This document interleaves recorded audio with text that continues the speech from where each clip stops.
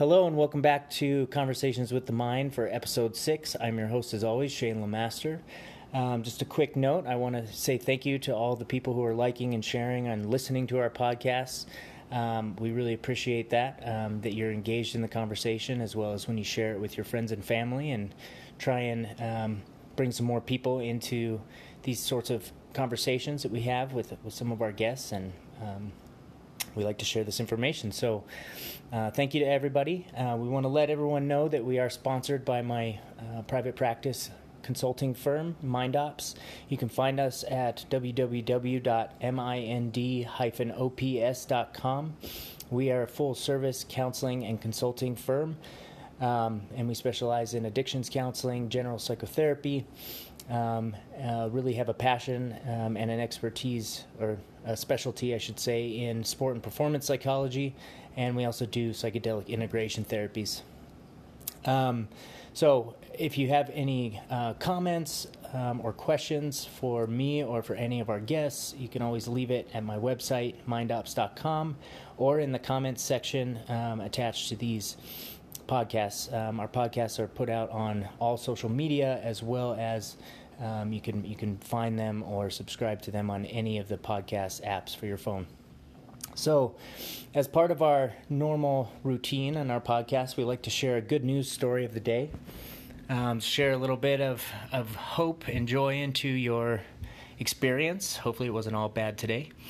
But our news story, the title for today says, "Woman saved from a rattlesnake after a sweet hero puppy jumps in front of her." I don't know about you guys, but I'm sort of like, I'm always sort of drawn into stories about animals and dogs and things like that. So these ones always jump out at me. And apparently this woman was hiking on a trail in Arizona, and before she even knew that there was a rattlesnake there, it was right by her leg, her golden retriever jumped right in front of it as it struck.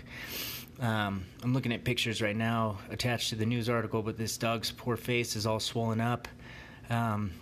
It kind of looks like it still has a smile on its face, like he did a good job. But I thought that was so amazing, the power that our pets have, and just the compassion and love that they have for us unconditionally. All they ask for us is that we're there for them. And, I don't know about you guys, but that's always been one of my favorite coping style or mechanisms that I like to use. So that's our good news story today. Our guest today on the podcast is a good friend of mine, Jeff Ternasky, who I've known for a few years now. I'm a little foggy on how we first met, but pretty sure it was through my brother. We both grew up in a really kind of a small town, so it's easy for us to kind of run into each other through networks of people that we know. So I got to know Jeff over the last couple of years, and we just really hit it off. And what strikes me about Jeff and why I wanted him to come on the podcast is he has a really amazing outlook on life. And when I watch him interact with other people, and when he's interacting with me, and the way he approaches life, I just find his perspective and the way he approaches these things to be something that we can all strive for. So I had Jeff on because I value that in him, and this is a podcast about, having conversations with our own mind and how we interact with our mind throughout the day and how it influences us and the collective mind that we're all a part of too. So I want to welcome you, Jeff. Thank you. Yeah. Glad that you're here on a Sunday afternoon.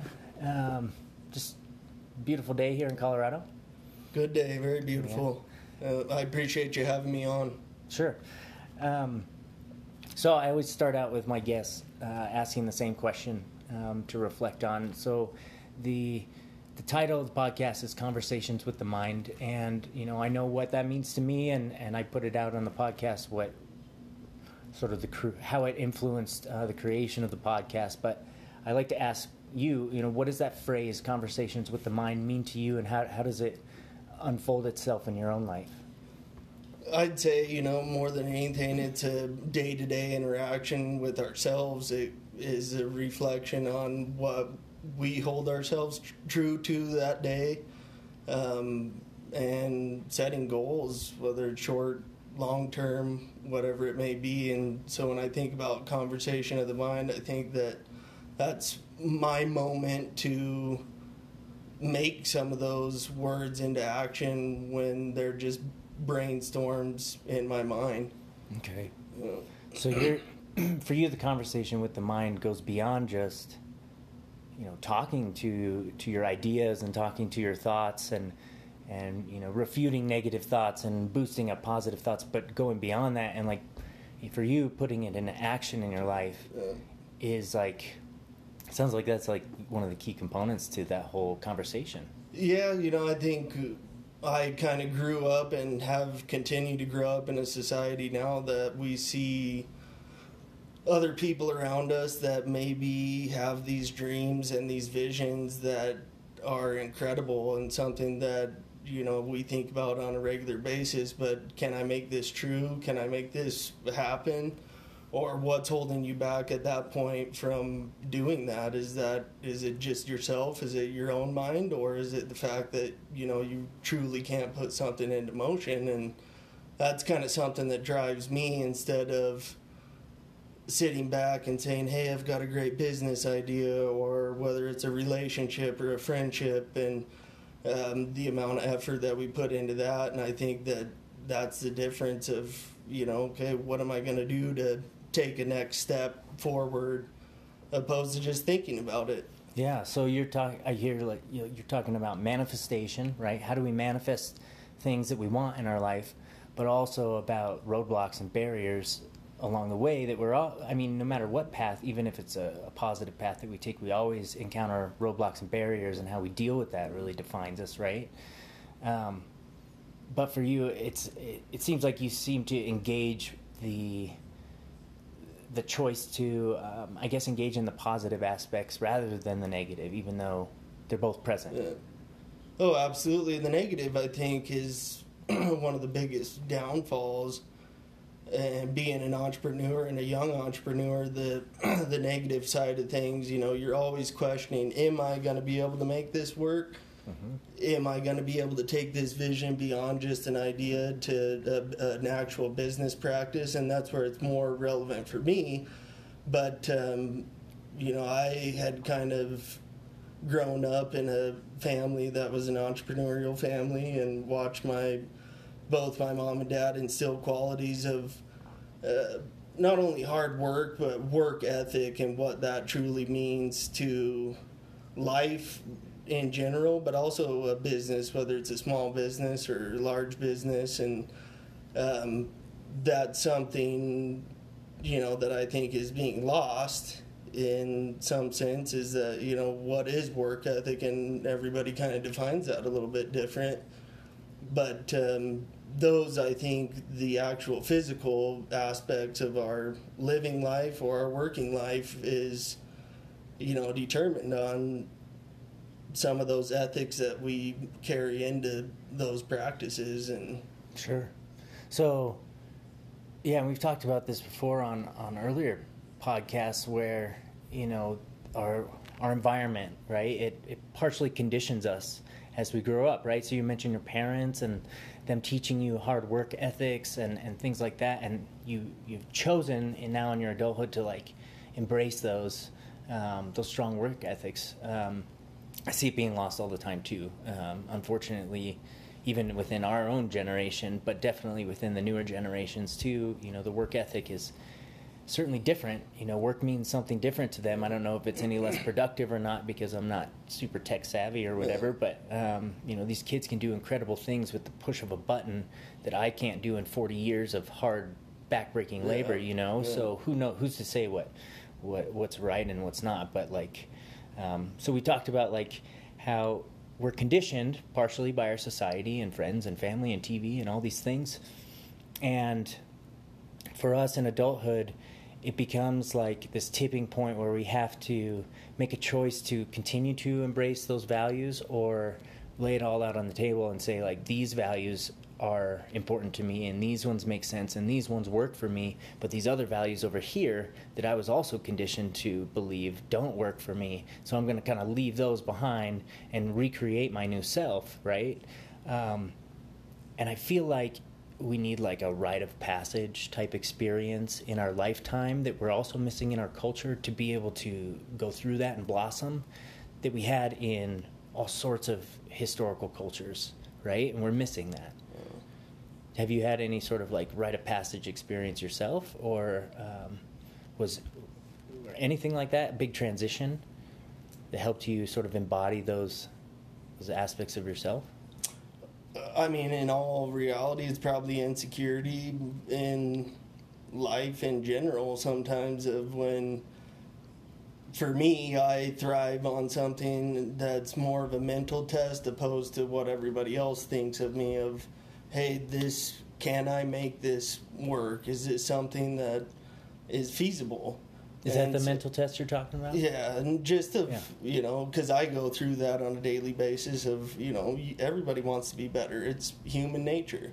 Whether it's you're an athlete, you're a professional in society that's trying to better their practice of doctorate, whatever it may be.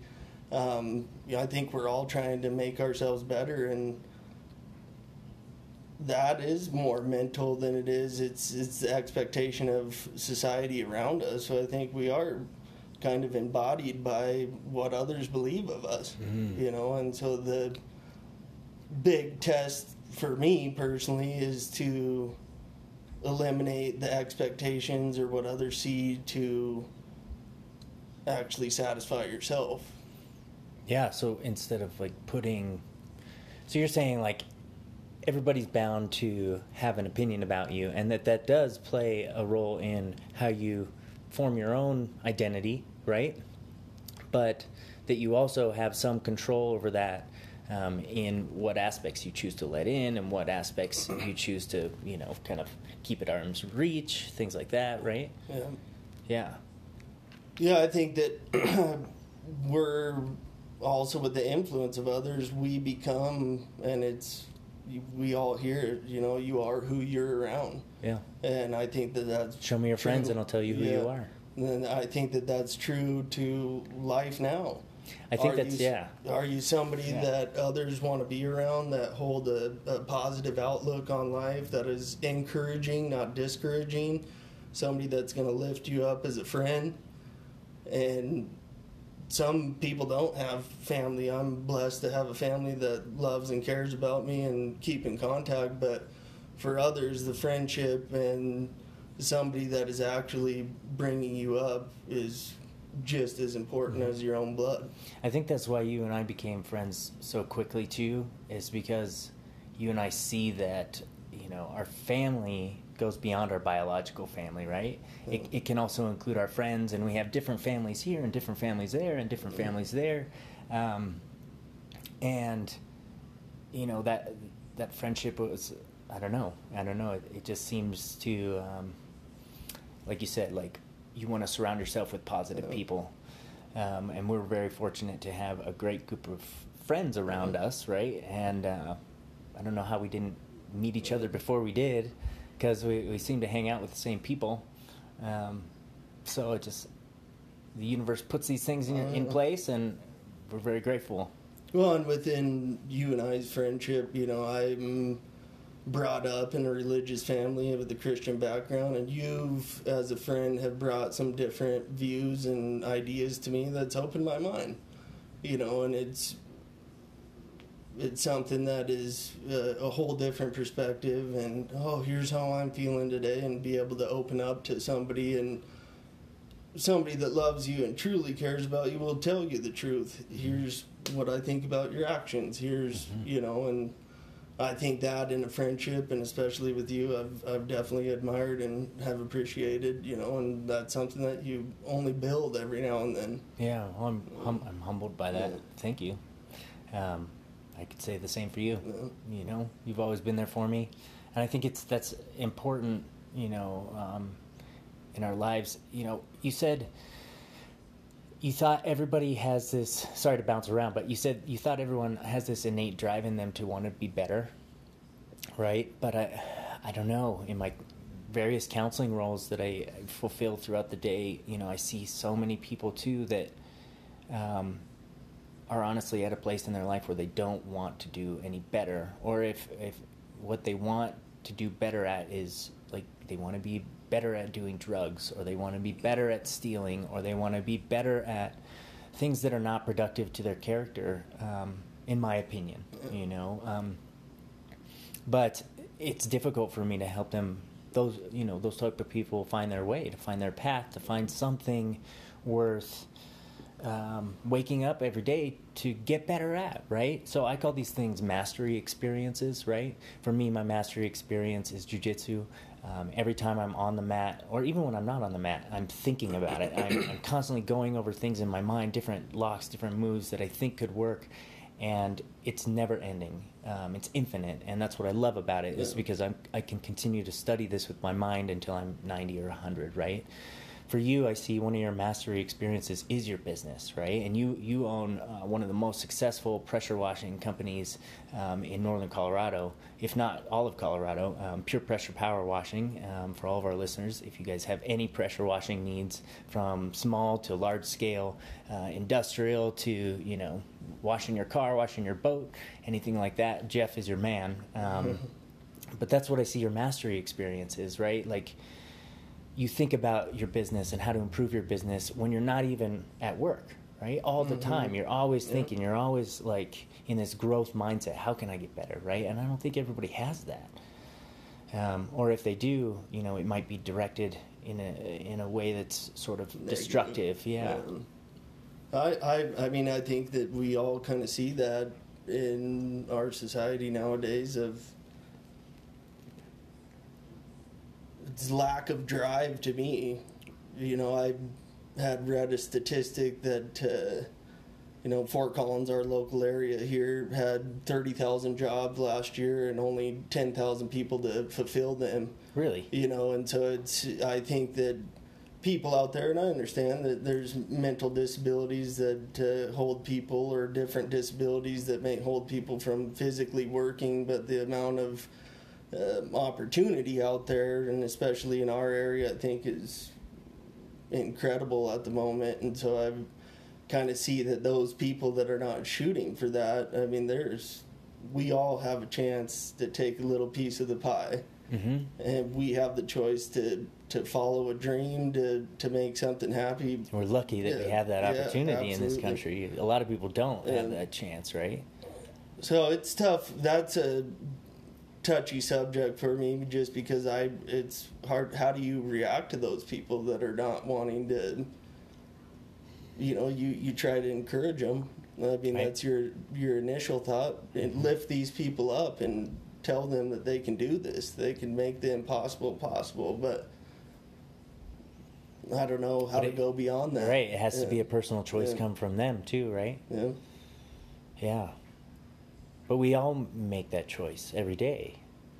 You know, like, no matter how much success we get in whatever we choose to do, every single day you make the choice to take it further or to quit, right? Or become complacent or comfortable. So there's very little growth there when you're comfortable. Yeah.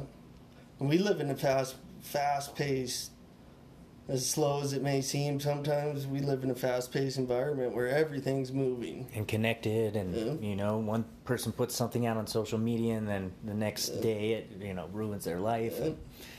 Yeah. Do you think that enhances the connection between us, or there's a lot of studies that show also that it disconnects us further too? As far as the social media, or or anything, just our society, the way it's operating. I think it kind of, and unfortunately we're looping back, but I think it connects to our desire to be wanted. What do you mean? To be, you post something, and it's, I mean, in general, I think this is how society works, in my opinion, is that somebody posts something, and you're posting something, yes, to share your life and your experiences, but in the back of your mind, are you expecting somebody to hit the like button? Sure. And have you posted something where nobody had liked it, whether it's a picture of you and your spouse, or an experience or a trip that you were on? And so I think everybody at this point wants that. It's an acceptance. Mm-hmm. How many likes can you get? Mm-hmm. How many comments can you get? How many friends can you build? It's a competition. Yeah. Yeah, popularity contest. Yeah, and there's this new disorder that's being thrown around for possible inclusion into the new diagnostic manual in psychology. It's called fear of missing out, or FOMO for short. So it's directly born out of this social media thing and the likes, and you literally get like a dopamine and serotonin chemical rush in your brain when you see that you get a like or something, right? So it becomes addictive. To the point where people can't be away from their phones for too long, or else they have this genuine fear or anxiety that comes out of thinking that they're going to miss out on some news story, or going to miss out on some election, or miss out on, some friend posting about this or that, right? I would argue that what they're actually missing out on by doing that is missing out on what's important, which is being present in your life, and like having these types of conversations with a friend like right in front of your face. Like, this is what is important, and it's part of why I made the podcast, right? Mm-hmm. Yeah, but you like you said, you came from like a really loving family, and that that has to have so much influence on how you approach life today and your positive attitude towards life. Yeah, I think it's just, it opens up your eyes to opportunity that you have somebody that supports you, and it's not, it doesn't take the acceptance of others it's just as easy to succeed as it is to fail, and so the failure, when you have a loving and caring family, the failure it hurts, but it's something that you can bounce back from. And I think it's societal in general. Failure is indefinite, and so I guaranteed. Yeah, and I think when that social media aspect comes into failure, it can really damage somebody, because it's your peers. It's the people that some or majority of the people that you interact with on a daily basis, and so when we feel rejected by that, then it's this. Maybe that's where you brought that in, is this high of like, well, what can I do to better myself? Is it a physical aspect? Is it, But is it what can I do to better myself so that they think something better of me? So it's a show, right? Yeah. So then the whole motivation is not to even better yourself, but to better if all your peers on social media said, we love overweight fat people, right? Like, would you want to just start eating a bunch of food to fulfill that desire? Be like, oh man, like I want to get so many more likes, so I'm gonna eat 4 pizzas tonight, right? I don't know. Who knows? That's some crazy stuff, though. I think setting the standard is what people lack. Are we gonna follow somebody else's footsteps? And that's fine. We learn from those that we follow, and if you take it in that perspective of, okay, I am okay following this path that maybe somebody's laid, maybe a family member, a father, or a mom, or an aunt, or an uncle that own a business, or have whatever path that they lay out. I think that it's important to, follow, but also take the step to make that lead, and so we are embodied by the social media aspect, but what are we all doing to change anything about that? No, are we spreading love? Are we spreading kindness? Or are we physically touching somebody and saying, look, you are loved? Yeah. And it's not, because I liked your Facebook or Instagram post, it's because I'm telling you and holding you, So I think we all lack that. Yeah.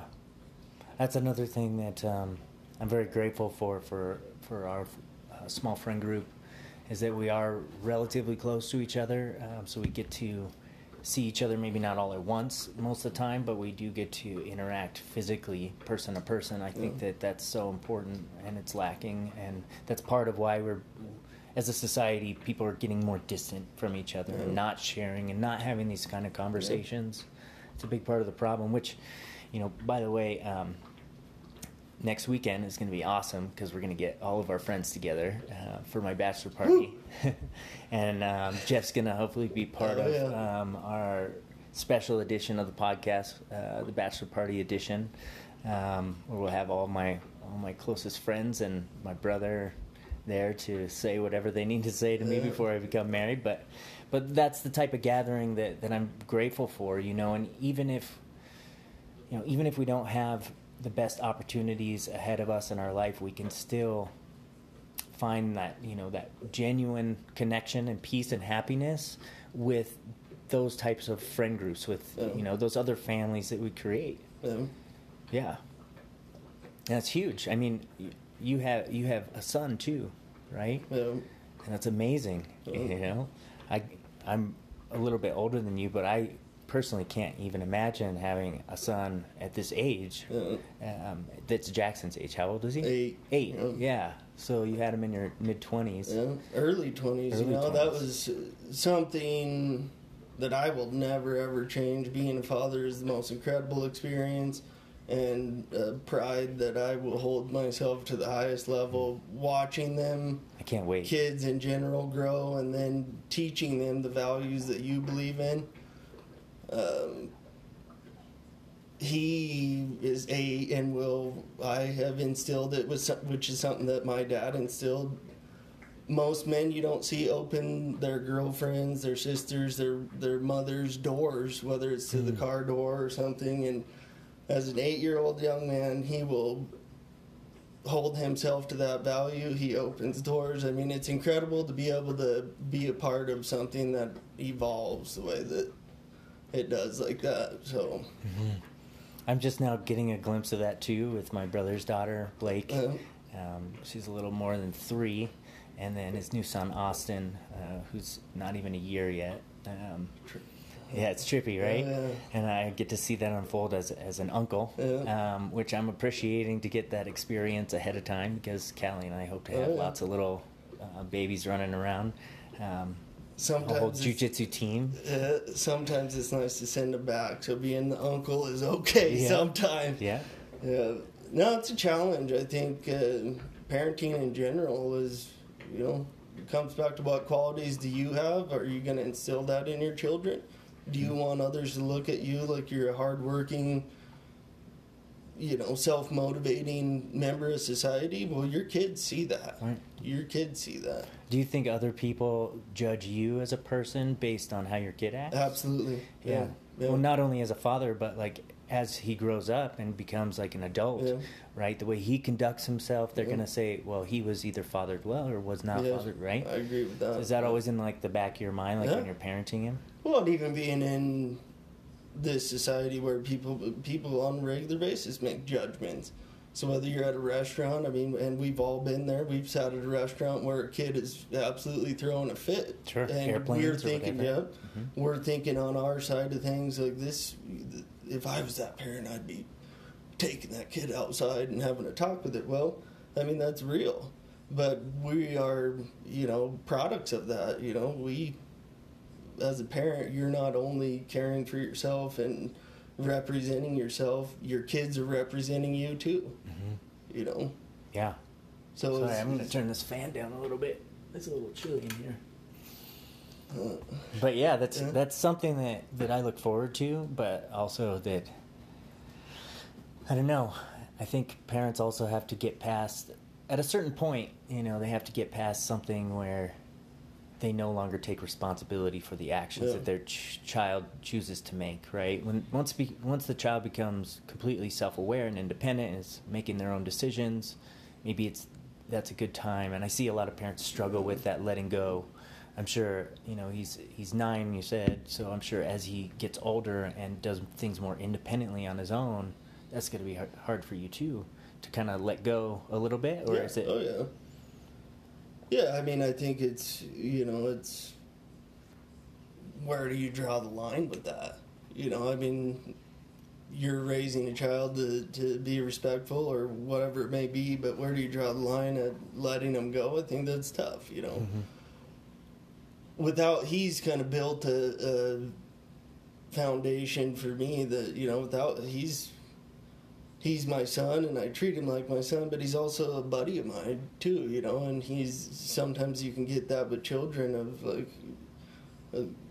sometimes you depend on them to lift you up, the smile, the laugh, the little things that kids do that we don't think about. And then to try to throw them through all the stuff that most parents go through, full-time job and shuffling them back and forth to daycare and things like that. I mean, it gets tough. The biggest thing, I did grow up, my dad was not super active with us as far as throwing the football and playing out in the yard with us, and that's one thing that I've tried to maybe replace of something that I didn't experience, but to be able to do that, and I don't think that a whole lot of parents spend the time with kids nowadays. Like, what do you see parents doing? I mean, half the time I feel that you either have a daycare because we're trying to work so much that both parents are working and all we have is daycare, so either the daycare's raising them, are they instilling the same values? You don't know. Sure. I mean, that's 8 hours a day. But I can't necessarily judge what other parenting, because I think each model works a little bit different, but I try to, you try to show a full interaction with, it's a balance. Sure. And you recognized for you that, like, when you were a kid, sounds like you kind of wish your dad would have spent more time doing that stuff. Yeah. You recognize, hey, this was an unmet need for me, and I don't want to do that to my son, so I'm going to take an active role and do the opposite. I'm going to give my son what I never got. And that does that feel like it somewhat fulfills that need from childhood? Yeah. Oh yeah. Yeah. It's almost like you're helping cure yourself by passing it forward or paying it forward, right? Yeah. That's another thing we talked about on the podcast, and it's something I see you do really frequently is giving back to others. So it's something I suggest to my clients all the time, especially when they're feeling depressed and hopeless, is to go do something for somebody else. Yeah. Get yourself out of your mind for a second. And it's rewarding. The rush at the dopamine and serotonin you get from that is so amazing, right? Yeah. And there's no damage being done to you or anybody else, So I see you doing that all the time, To me, it makes me happy to be able to do that. Receiving's great, making a check's great, doing whatever, getting gifts and things like that. But when you're giving away, and especially if you're at a position in your life, maybe some people give money, maybe some people give gifts, maybe it's just your love and friendship. But time. Yeah. I think that it presents more, it opens you, it opens your mind, it shows others you're an open book, and giving and caring for one another is just as important as anything tangible that we can touch, more important. Right. Yeah. I think that you give more, or I see you give more than I see most people give. What do you think is that's so interesting, because, what do you think is preventing people from embracing the sort of mindset that is natural? I mean, it feels so natural to you, and you know the benefits, and you know how it feels, and it feels great to give, right? It can cure any depression, any sad feeling you have, and it's right there at our fingertips. But these, so many people don't engage in giving. They're more switched on to selfish needs, or I'm going to burn this guy so that I can do better, right? I can get my piece of the pie that's guaranteed to me, or that I deserve, right? And that's how I feel like a lot of people are operating. I think, and if I could put one word on it, I'd put expectation. That we, or people in general, when you give, you expect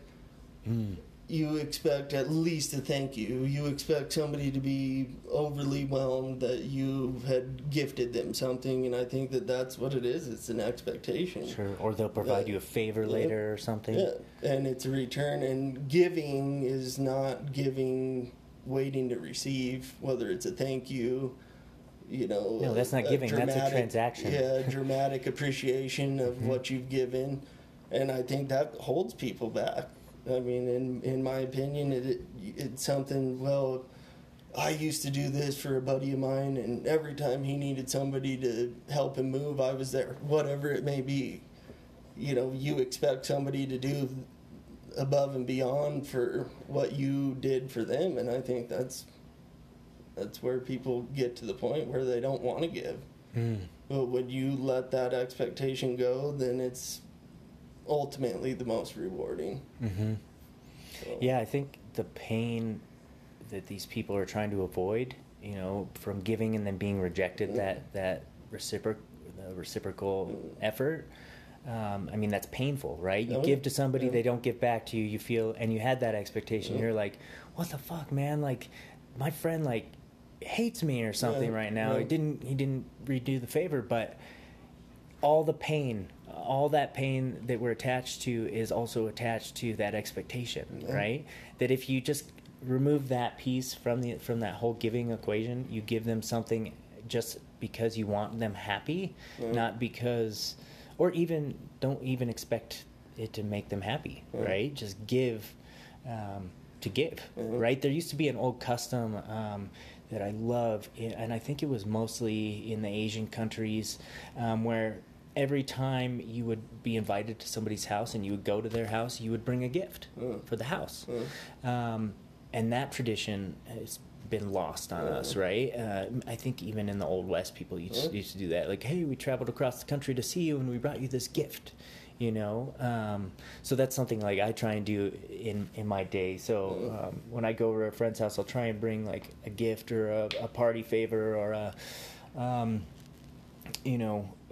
even just gifting them a hug or whatever, you know, just how am I going to add to this person's pleasure, this person's experience today, right?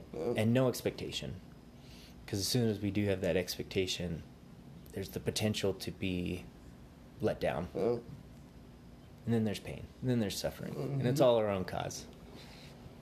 It's a full circle. How do you get rid of your expectations then? Like, if you become aware, like, oh, I'm having an expectation about this, how do you not have those expectations on people? Sometimes it comes down to the mental, because I can't, as much as I love to give, I can't deny that there's probably times that it's like, man, I expected something more out of that. But then when you can consciously think about that, to me, it's, you know, it's something that we choose to shut down. You know, I didn't buy flowers for my spouse to get a reaction. I bought it because I wanted to. And sometimes when it's, oh, I didn't get that reaction, and we all are going to catch ourselves. But I think it's just the mental awareness of, if you're doing it for a reaction, you're doing it for the wrong reason. That's period. True.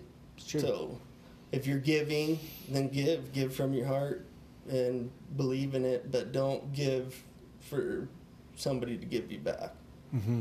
So yeah, I have a lot of people in my life, I don't know about you, but I have a lot of people in my personal life that I interact with that do those sort of behaviors, that give always with the expectation that sometime down the road, maybe it's years down the road, but I'm going to ask something of you, and I'm going to expect a yes. And you know, I love these people, and even though I still choose to interact with them, knowing that this is one of their patterns, you know, I still, you know, a Buddhist part of me, because in Buddhism, you know, if someone gives you a gift, it's extremely inappropriate to not accept the gift, no matter what it is. That it somehow reflects negatively on your karma if I do not accept your gift.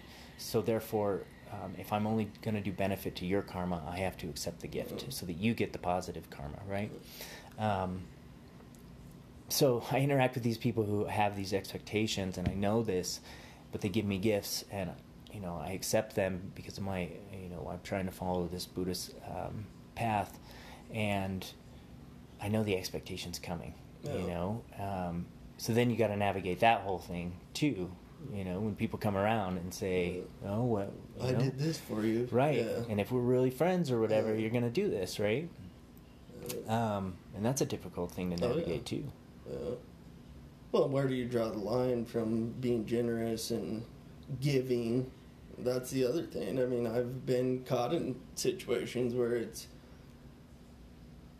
people say don't take a kindness for weakness. Well, when somebody has a giving personality, you know, that can be a fine line. That could be something that could be taken advantage of, and so that's something that you have to be self-aware of where is that line to draw. You know, okay, now you owe me a return favor. You know, where is the line with that? Or, you know, I think that giving in general is incredible. Feeling appreciated is definitely something that, you know, if you give, you want to feel at least appreciated, that, you know, is a kind offer or whatever it may be. And I think that that's sometimes when you're a giver, that's all you look for, you know. Yeah, I also see some people getting stuck in patterns of giving as well, because like what you're talking, this ties into what you were talking about before. Like if I'm always giving to other people, then they're always going to think good things of me, and therefore I can think good things of myself, right? And it, you know, where their sense of self and their sense of self-worth is tied up completely in what other people think of them, right? And that's unhealthy, right? You have to have a sense of, you know, personal pride and confidence and stuff that's internal, right? Regardless of what other people think of you, right? So you can have haters, and we all have haters who are going to come at us and, you know, comment on your posts or whatever and just try and put you down, but we have a choice to engage that or not. Yeah, I don't even read the comments in most of my stuff unless someone sends me a direct issue that they want to resolve. But I tell you, I live by the motto, love me or leave me, you know.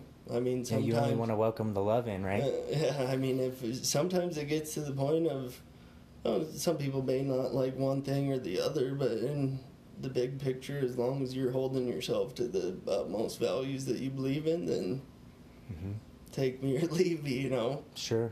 So... And that's a good piece of acceptance to have, too, because I'm sure you have people in your life, too, where you apply that philosophy, but they just don't... Change, they either don't change or they don't fit with your personality. So you have to accept that and be like, okay, like we're not good in each other's lives, okay, and that's okay. You know, that opens us up for meeting new people too. You know, yeah. So back to like what we started out with, you know, conversations with your own mind and the things you tell yourself every single day to engage those value systems. What sort of things do you practice in your daily life to help keep you positive, help keep you focused in the right direction, right? Because I'm a big believer that we have power and control over the focus of our mind. We get to choose what we focus on. How do you choose every day to focus on personal growth, personal improvement, improving your business, improving your relationship with your son? How do you do that? I'd say goals. So you set goals? Yeah, I would say goals, both short and long term. And setting goals is difficult sometimes because you're, you know, especially a short term goal, but it's got to be something that's feasible, you know. So I want, and I can kind of relate with my business. I want to, you know, make X amount of contacts within the next week. You know, or I want to promote my business this way or that way within the next couple weeks. And setting those goals, or whether it's personal, you know, I want to attend church more, I want to, you know, read more, whatever the personal goal is. Setting a short term and then a long term goal too, that's not as easily obtainable. And so on my day to day, those things kind of keep me driving forward to that. You know. So you use both the long-term goal and the short-term goal to keep you motivated day to day, because like if you set a long-term goal, and that's where I think a lot of people get stuck, is they set that long-term goal but no short-term goals there, right? So January 1st rolls around and everyone's like, my New Year's resolution, I'm going to lose 50 pounds, right? So they set that long-term goal and then they never gave any thought to, okay, well, how are you going to get there, Yeah. right? What steps are you going to take to get you there? How are you going to measure it? How, what sort of time limit are you going to put on it? You know, how specific do you need to get? You know, these are all things that I work with in my performance psychology practices, effective goal setting, right? So you set these short-term goals too, that keep you motivated day to day and that are more achievable, right? That are within your reach for that day. Yeah. Do you have like daily goals or weekly goals? More weekly. Weekly? Yeah. You know, the daily's kind of tough as sometimes we all get caught up, whether it's a job or whatever it is. So the daily goals are a little bit more difficult, but a weekly goal that's, like you said, obtainable. You know, usually it pertains to my business or my son or family life. I'd like to spend more time or, you know, allocate time, but I think the goals are something that is a huge motivating factor and urge people to do it more, you know. How do you go about doing it? Do you do it on paper? Do you do it like in your phone? Yeah, I mean, it's a combination. I try to write.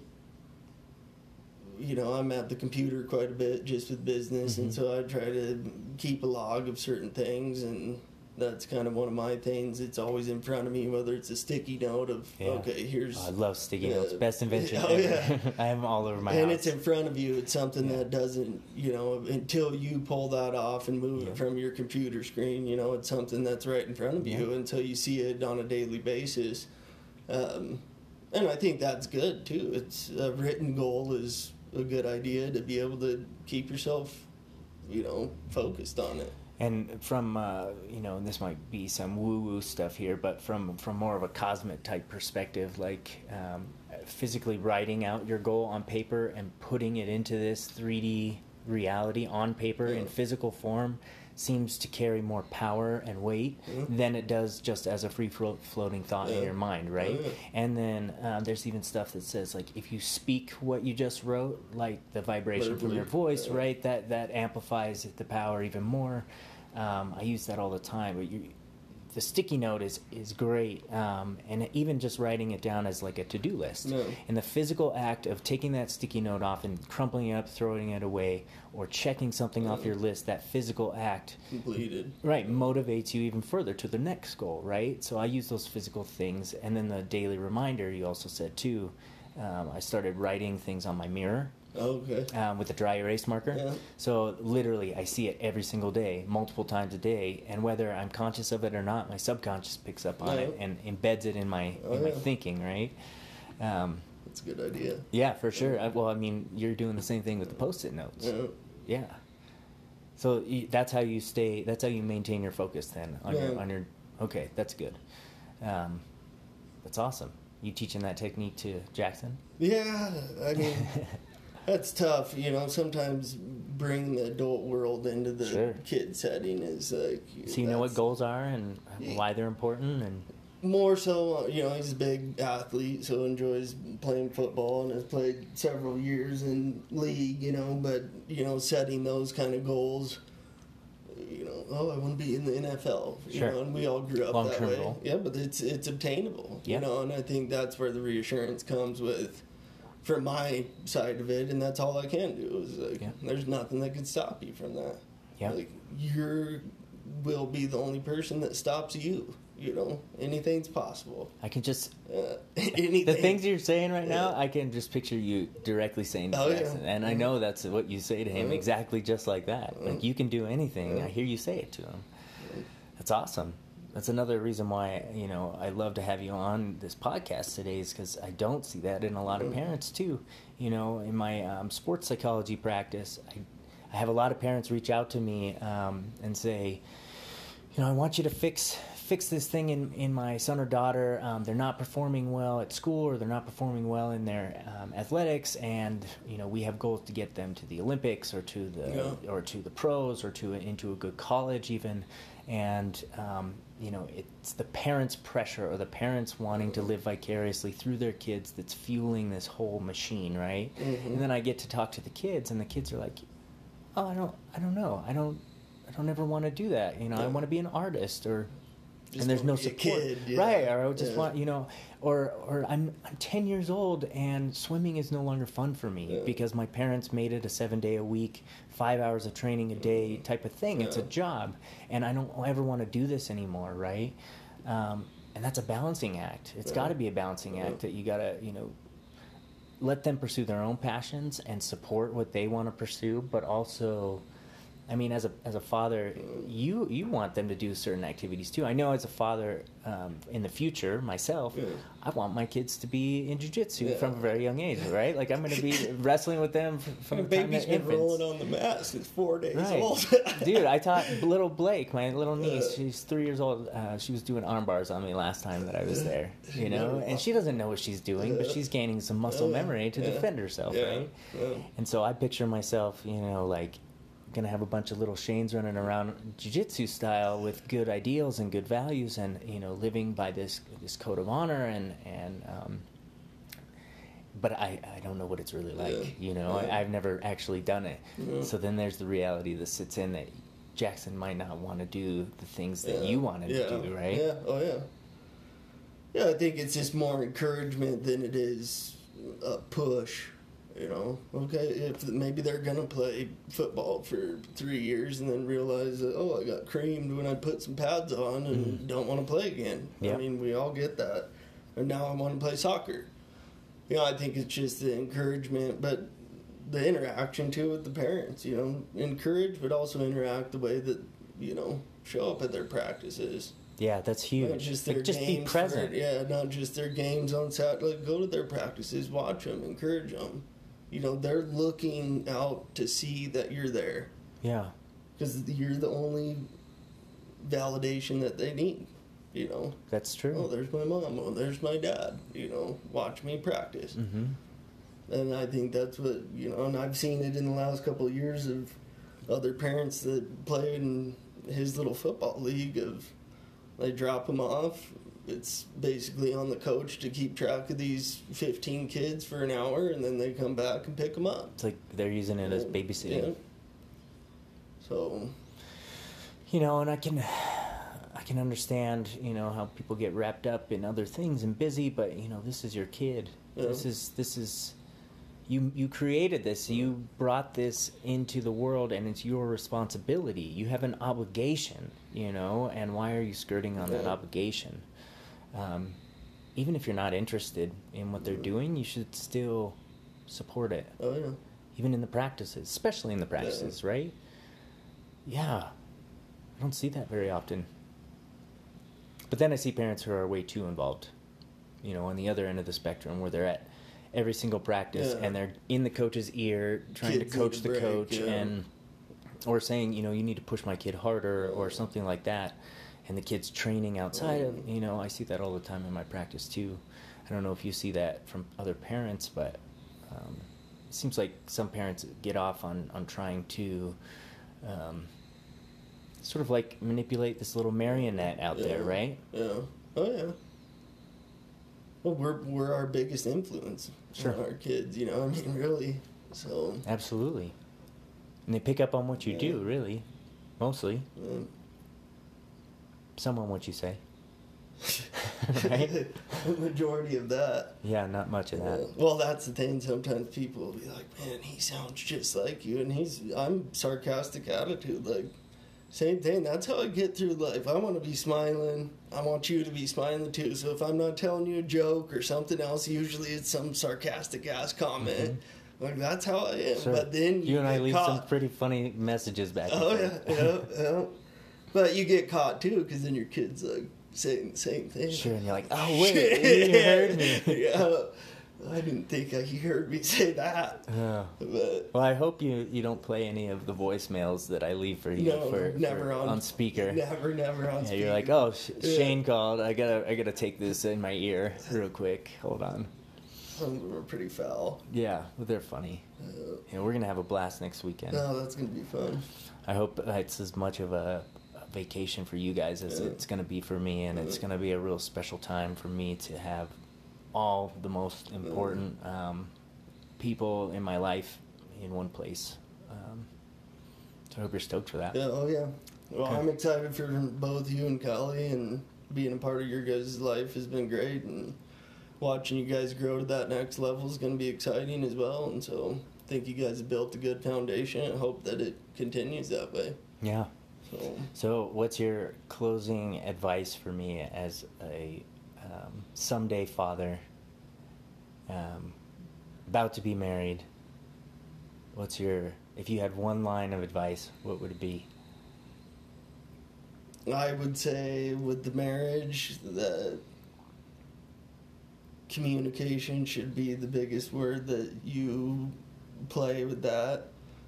Because without communication, she doesn't know if you're insecure, she's insecure, feeling one way or the other. So when you communicate that, promise your life will be better. Okay. And with the kid, you set a foundation that other people see and want to idolize. Man, this person is a great dad, or these people are great parents. Mm-hmm. Whether that's the dedication and the love that you have for them, or the encouragement in a positive way, but you lift them on a pedestal and watch them flourish.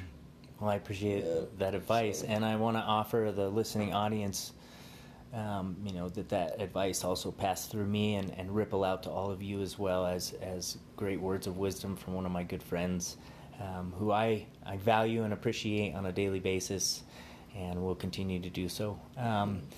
So tune in next week for a special edition of Conversations with the Mind, where we do the Bachelor Party edition, and have all my friends and my brother on the podcast to give me a little razz before I get married. So tune in, and please like and share these podcasts with your friends and family. Let's get these ideas out, and let's get these conversations started so that we can open up dialogue with each other. And like Jeff said, practice this open communication with each other, and become closer as human beings, and closer as a species. That might be the only way we can survive. Yeah. So again, we're sponsored by MindOps. If you have any comments or questions for myself or my guests, please leave them on my webpage, www.mind-ops.com. Jeff, what is your website for your pressure washing company? It's www.purepressurecolorado.com. Okay, and they can find you on Facebook as well? Pure Pressure, yep. Okay, so if you're in the northern Colorado area and need any pressure washing for any sort of pressure washing service, commercial, industrial, private, or personal, let Jeff know. Yep. And we want to thank you all for listening, and tune in next time. We'll talk to you next week. All right, thanks. Thanks, Jeff. Thank you.